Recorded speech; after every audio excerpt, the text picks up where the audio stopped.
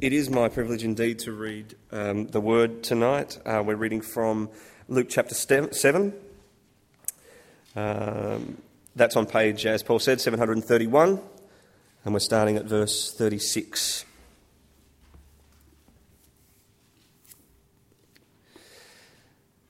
Now one of the Pharisees invited Jesus to have dinner with him.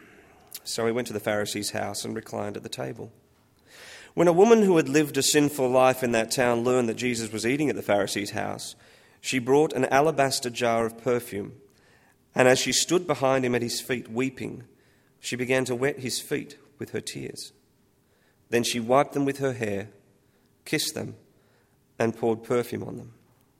When the Pharisee who invited him saw this, he said to himself, "If this man were a prophet, he would know who is touching him and what kind of woman she is, that she's a sinner." Jesus answered him, "Simon, I have something to tell you." "Tell me, teacher," he said. 2 men owed money to a certain moneylender. One owed him 500 denarii and the other 50. Neither of them had the money to pay him back, so he cancelled the debts of both. "Now, which of them will love him more?"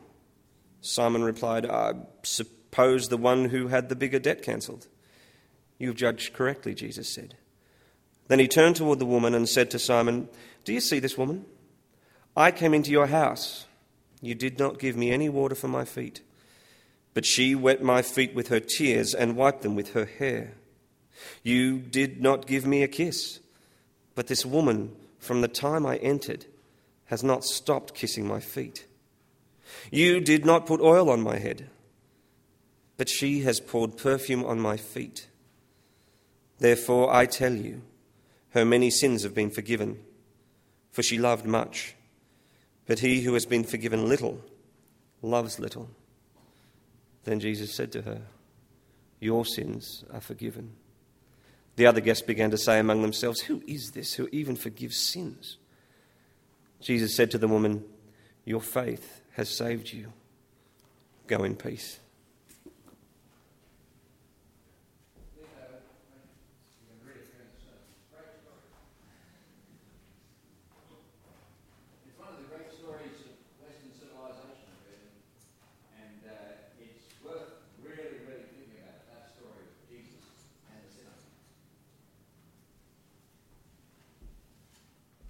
So when it gets a bit boring, you just read the story, see?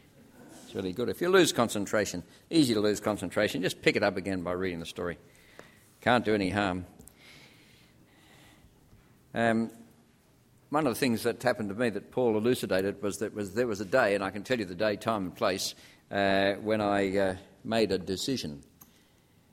It was the most important decision of my life, even more important than the job I'm in or the... After all, there won't be any ministers in heaven. Let's think about that. Well, we won't be ministers in heaven. We won't need to have ministers in heaven. And more important even than who I married and all that sort of stuff, it was the most important decision of my life. And I mention that to you because sometimes we are very good at avoiding decisions. One of the ways we avoid decisions is by making lots of them. We make lots and lots of trivial decisions, like... where I'm going to work. Pretty trivial in the end. Or trivial decisions about where I'm going to live. Doesn't matter in the end. Or where I'm going to eat. Doesn't matter. And we make all those decisions as a way of putting off the big decisions, which are our relationship with God. That's the big one. And tonight I'm going to say to you, okay, whatever reason you're here. You might have come in off the street. Maybe you're here every week. I don't know. But tonight is a night for decision. For decision about Jesus and a decision about that personal relationship with Jesus that you may well have been putting off.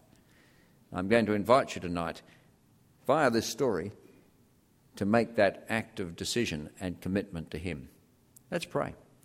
Dear God and loving Heavenly Father, we thank you that you have introduced us to Jesus through this word, and we pray now that you would give us grace by your Holy Spirit to believe it and obey it, for Jesus' sake.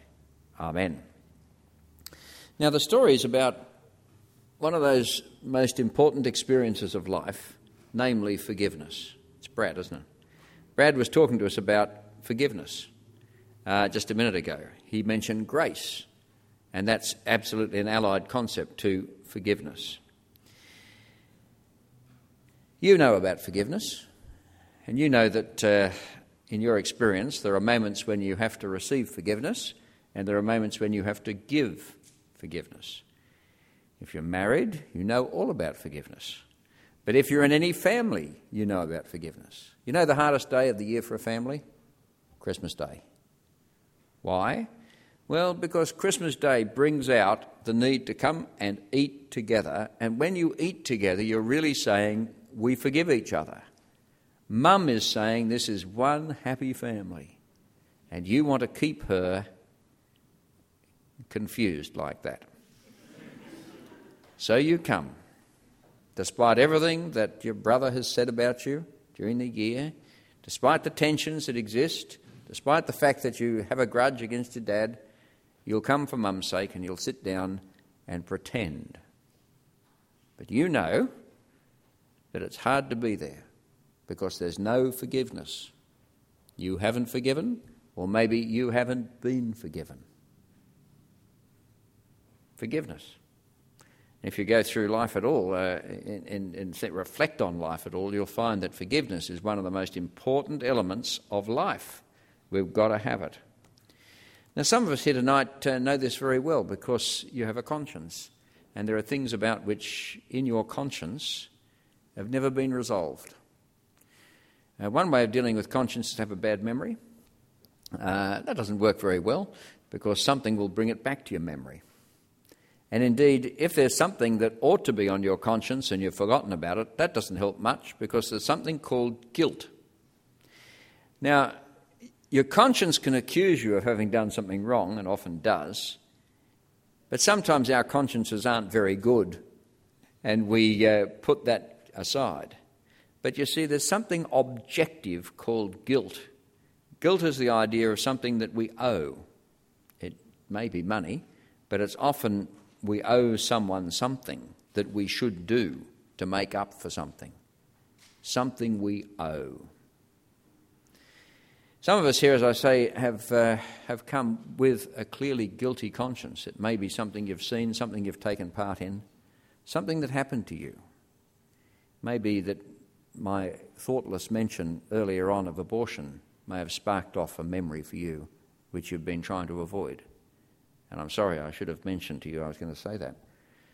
But sometimes people do have those feelings of guilt. Mostly, however, people are not really sharp in conscience and manage to avoid the feelings of guilt that we ought to have. Now, forgiveness is always in the news one way or another. The hopeless treadmill of violence and retribution can only be stopped when someone forgives. Or put it another way, the hopeless treadmill of violence and retribution can only be stopped by justice. You know, you see it on the telly. Someone has been put on trial for murder, and after the trial, the relatives are interviewed, and they say, well, nothing can bring her back, but at last we've had justice. And there's a sense in which the delivery of justice will stop retribution and violence. But along with justice, there needs to be forgiveness because human justice is always going to be inadequate. It's never going to be entirely adequate. When a person is put in jail for life, that's all very well, but why weren't they hanged? As many feel they should be. I'm not going to go there. I'm just saying some people don't think being put in jail for life is enough to make good. Now, we know that in our world all sorts of evil things happen. And we've also seen, frankly, that forgiveness is sometimes too easily given. Or we're told we must forgive when it's too hard to forgive. And sometimes one of the things that I have to deal with sometimes is the results of child sex abuse. And sometimes people who have been abused in childhood are told, just forgive, when it's a lot more difficult to forgive when your whole life has been traumatised and ongoing every day, and where the person who did this is beyond the reach of justice, either because no one will bring them to justice or perhaps they've died already. How can you forgive then? But it doesn't have to be as horrendous as that. It could be slightly lower down the scale. What have we been reading about this week? Well, in the last couple of weeks we've been reading about certain rugby league goings-on. Did I see a headline in today's paper, rugby league players forbidden or banned from nightclubs? Did I see that? That is an amazing thought. Even the nightclubs feel. Anyhow, we've been reading about rugby league. We've been reading about certain events allegedly taking place in New Zealand, if we think about that just for a moment. And there's been a debate going on about whether consent was enough. Well, I guess if the person involved did consent, then that changes things legally, but it doesn't change much things morally, does it? If you're involved either as the men involved or the girl involved, morally these things should never have happened, and morally the men themselves are, I think, more guilty than the girl herself. You see, is it okay to supply drugs to people? To take another case, is it okay to supply drugs to people if the people consent? No, even if they are willing to receive your drugs, it doesn't mean that supplying drugs to people is right. Consent might make a difference legally in some cases, but it doesn't make a difference morally. But that seems to have been lost in the discussion, because when we talk about things like the goings-on in New Zealand with the rugby league players, the morality of it is something that we avoid. Now, what the Bible does for us is it makes us look evil straight in the face. We have to be aware not just of the weaknesses of others. It's easy to cast stones at the rugby league players and indeed the woman involved. It's easy to cast stones. The trouble is that we're all on a continuum of evil. There is something evil in the heart of all of us, which, given the circumstances, comes out and displays itself. I've raised 5 children, as I told you earlier. I never, ever had to teach a single one of them to do the wrong thing. Never. They just did that by themselves. Teaching them the right thing, that was what turned us into a nightmare. How to get them to do the right thing. My niece, my little niece, the first sentence she ever uttered was a lie. She was 2 years old and she said, "He did it." It was evident she'd done it. You never had to teach her to lie. She did it automatically. It's interesting. Human beings are like that. Because every human being carries around within himself, within herself, a heart of evil, which breaks out when opportunity allows. Perhaps not as much as with some people, but, given the right circumstance, put into the right situation, you would be surprised what you are capable of. That's the trouble. Sometimes you're not so bad simply because you haven't had the opportunity to be bad. People are always observing you, for example. Or you've never had a need. Or your parents were very kind to you and made you a happy person, or whatever. But actually, under the circumstances, you could. Not because, you might topple off your throne or something, but rather because carrying around inside you is the seeds of evil which break out. And then who's going to forgive you? So that's a good question, isn't it? Who is going to forgive you? I know some people need to forgive you. You may well find, if you look back over your relationship, and the older you are, the more truth this is, you'll find people who need to forgive you. Maybe you've never asked, never worried about it, but they do. There's a relationship broken there, which ought to be fixed. But in the world, who's going to forgive you? Where is forgiveness to be found? Now, the Bible tells us that we're all sinners, that we can't be trusted. We all have darkness in our hearts, capable of secret sins. If you care to ask yourself, is your speech, for example, thoroughly loving and thoroughly good? Just start with what the things you say, and you'll get an idea of what you're capable of. And the Bible tells us that we need to be forgiven. Now, come with me to this story, because it's all about forgiveness. First of all, it's a story of a dinner. It's a story of a dinner, and let's think about the host, first of all. We know the name of the host. His name was Simon. he was called a Pharisee. A Pharisee was a group, like a religious group amongst the people of those days, highly respected. We use the word Pharisee as a nasty word. That was not true in those days. It was a highly respected group of people because they were obedient as far as they could be to God's law and respectable, much admired amongst the people. And so Jesus goes into the home of this Pharisee, a picture of respectability. Not only that, let me say that he was apparently admiring of Jesus. That was a good start. He was able to say true things about Jesus and to Jesus. For example, he realised that he was a teacher and a prophet. And yet this host of the dinner, and he was giving a very nice dinner on behalf of Jesus, you've got to say that's a good thing, was shocked by what he saw. He saw a woman come in. You could do it in those days. You walk into the house, and it was more open than these days. And he saw this woman came in of a very dubious reputation indeed, and go to Jesus, and you remember what she did for Jesus. She began to wash his feet with her tears and wipe them with her hair and poured perfume on them. These were marks of hospitality, perhaps extravagant marks of hospitality, which Simon the Pharisee hadn't really given to Jesus as a mark of this high esteem. He'd invited him to dinner after all, wasn't that enough? But really this woman comes in and gives Jesus extravagant marks of hospitality and greeting. And Simon's shocked. He's shocked.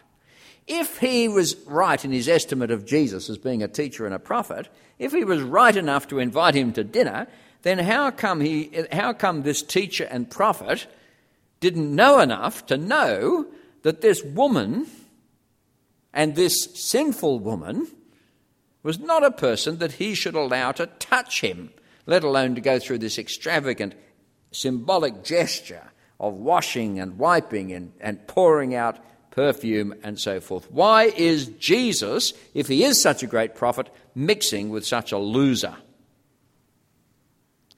Now, Jesus demonstrates that he is a prophet because he instantly reads Simon, doesn't he? He knows exactly what Simon is thinking.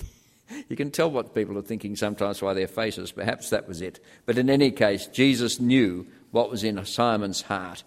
And he's also read the woman correctly as well. Now, what about this woman? Interestingly, Simon's name is recorded. Her name isn't. We don't know what her name was. It's the deep contrast. Simon, the utmost pillar of respectability. This woman, called here a sinner, no doubt promiscuous, a reputation round the town for simply being outside the whole mercies of God. We're given this deep contrast in order to test the limits of the mercy of God. How far would God go to save somebody? How far would God go to save somebody? Would he go to King's Cross to save somebody? I fully understand that he goes to the North Shore. I realise that. But would he go to the King's Cross to save somebody? Or even sort of Belmore, Bankstown. Bankstown, yes, thank you. What do you know? Yes, okay. Well, can you be included in God's mercy? Simon would say, I don't need to be. I don't need to have mercy. I just need to have my qualities recognised. I don't need mercy. I just need to be recognised for what I've achieved. Thank you. Pay me what I deserve, says Simon. I have lived well. Okay, now pay me what I deserve because I've lived well enough. That could well be Simon's attitude here. He never felt excluded. He never felt alienated from God. He was sure that God would be his good friend. But you see, instead of seeing the truth about Jesus, even the truth he did see about Jesus is now taken away from him. Yes, he was not only a Pharisee, he was one of the Pharisees who actually welcomed Jesus. Plus, good on him. But now, under these circumstances, his recognition of Jesus disappears. He now wonders who this is that he's taken into his house. For her part, now let's think about the woman for a moment. For her part, something has happened to her. We don't know. It must have happened before the story began. Somehow Jesus has encountered her somewhere. He said something to her. For her part, something has happened to her which is so significant that she's utterly overflowing with love, a pure love. Hence the tears and in public. Don't confuse this with romantic love. This is a pure love. She has given something of such worth. She has been given something of such worth she can only express herself extravagantly. Now what we see here is a little picture of something called, ready?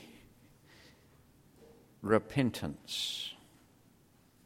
And if you're going to talk about forgiveness, you need to talk about repentance. Also, I don't mean remorse. You've probably felt remorse. You've probably felt, why on earth did I say that? Haven't you? Or you've probably felt regret. Why didn't I try harder? You've probably felt sorrow, perhaps when you're sent off the rugby field, as one of my sons was.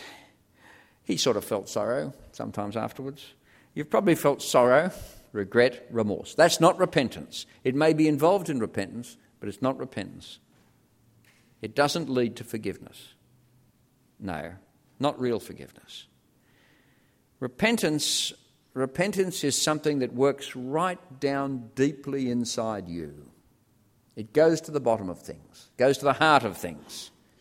And it says, not only have I committed this offence or this series of offences, not only have I done the wrong thing, I've now alienated the person.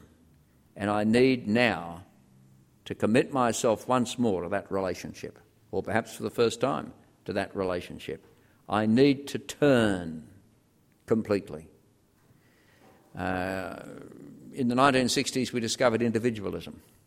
We live for ourselves. We don't want to marry. We just want to live together. We don't want to commit to others. We are commitment shy. Repentance attacks this individualism, which is so much part of our culture, and says, human life begins with commitment. Real human life begins with commitment. And you are being summoned to move away from yourself, or in Simon's case, for the big case he was building up for himself, that he was such a good person, move away from trust in yourself to trust in Jesus. Commitment to him. That's the barrier. Many people realise they need forgiveness. I hope all of us realise we need forgiveness. Many people are sorry about what they've done. I know a man at the moment who's going through deep sorrow for what he's done, and he's really made a mess of his life, I can tell you. Everyone knows it. Even he knows it. He's very, very sorry, but there's no repentance. He keeps blaming everyone else. And that's how you can tell there's no repentance. He blames himself and he blames others, but he doesn't do what needs to be done. He doesn't come back in true humility, in repentance, and say, I've made a complete mess of this. I have no right to come back and even talk to you at all. But I would like to be forgiven. I recognise that you can cast me off, but I would like to be forgiven. Now that's the beginnings, at least, of repentance.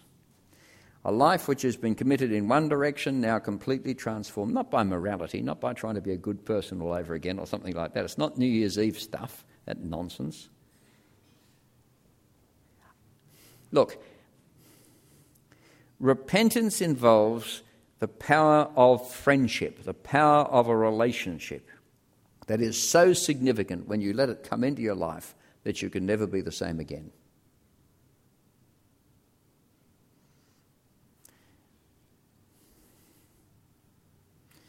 One of my children existed on next to no money for years because he was so lazy he'd never get a job. And he was at uni at the time. He could just get by on $3 for coffee. Well, that means other people paid for his coffee mainly. His mother was alarmed, and in one of my strokes of wisdom, I said, don't worry, when he falls in love, he'll get a job. And I was right for once. Love transforms a human being. Commitment. Desire to be with the other. And repentance involves sorrow for the past and a desire to put yourself as a follower, as a disciple of Jesus Christ. That's repentance. And there's no substitute for it. Not 1,000,000 years of church going can make up for repentance. No, not if you read the Bible all the way through 6 times. That's not the same thing as repentance. Repentance is that. Now, just briefly, think about the guest. Well, we've already seen his insight. He could see Simon's heart. What about his story? The story he told Simon. He says 2 people, one owes a little, one owes much. Which one really loves? And Simon's forced to say, the one who... It's all very nasty for poor old Simon. The one who loves most, he says, the one who's been forgiven most. He puts Simon in a very, very awkward place. But then he turns to the woman. He says, you didn't provide for me. But this woman has not stopped kissing my feet. You didn't put oil on my head. She has poured perfume on my head. Verse 47. Therefore I tell you, listen, look, I tell you, how would you like this said about you? Her sins, which are many. How would you like Jesus to say this about you? Her sins, which are many, are forgiven. For she has loved much. Not she loved much, therefore her sins are forgiven, but her love is an ample demonstration that she's realised that her sins are forgiven because she repents. He who has been forgiven little, in his own mind, loves little. And he said to the woman, your sins are forgiven. In all the world, I can't think of a better sentence aimed at my head than Jesus saying to me, your sins are forgiven.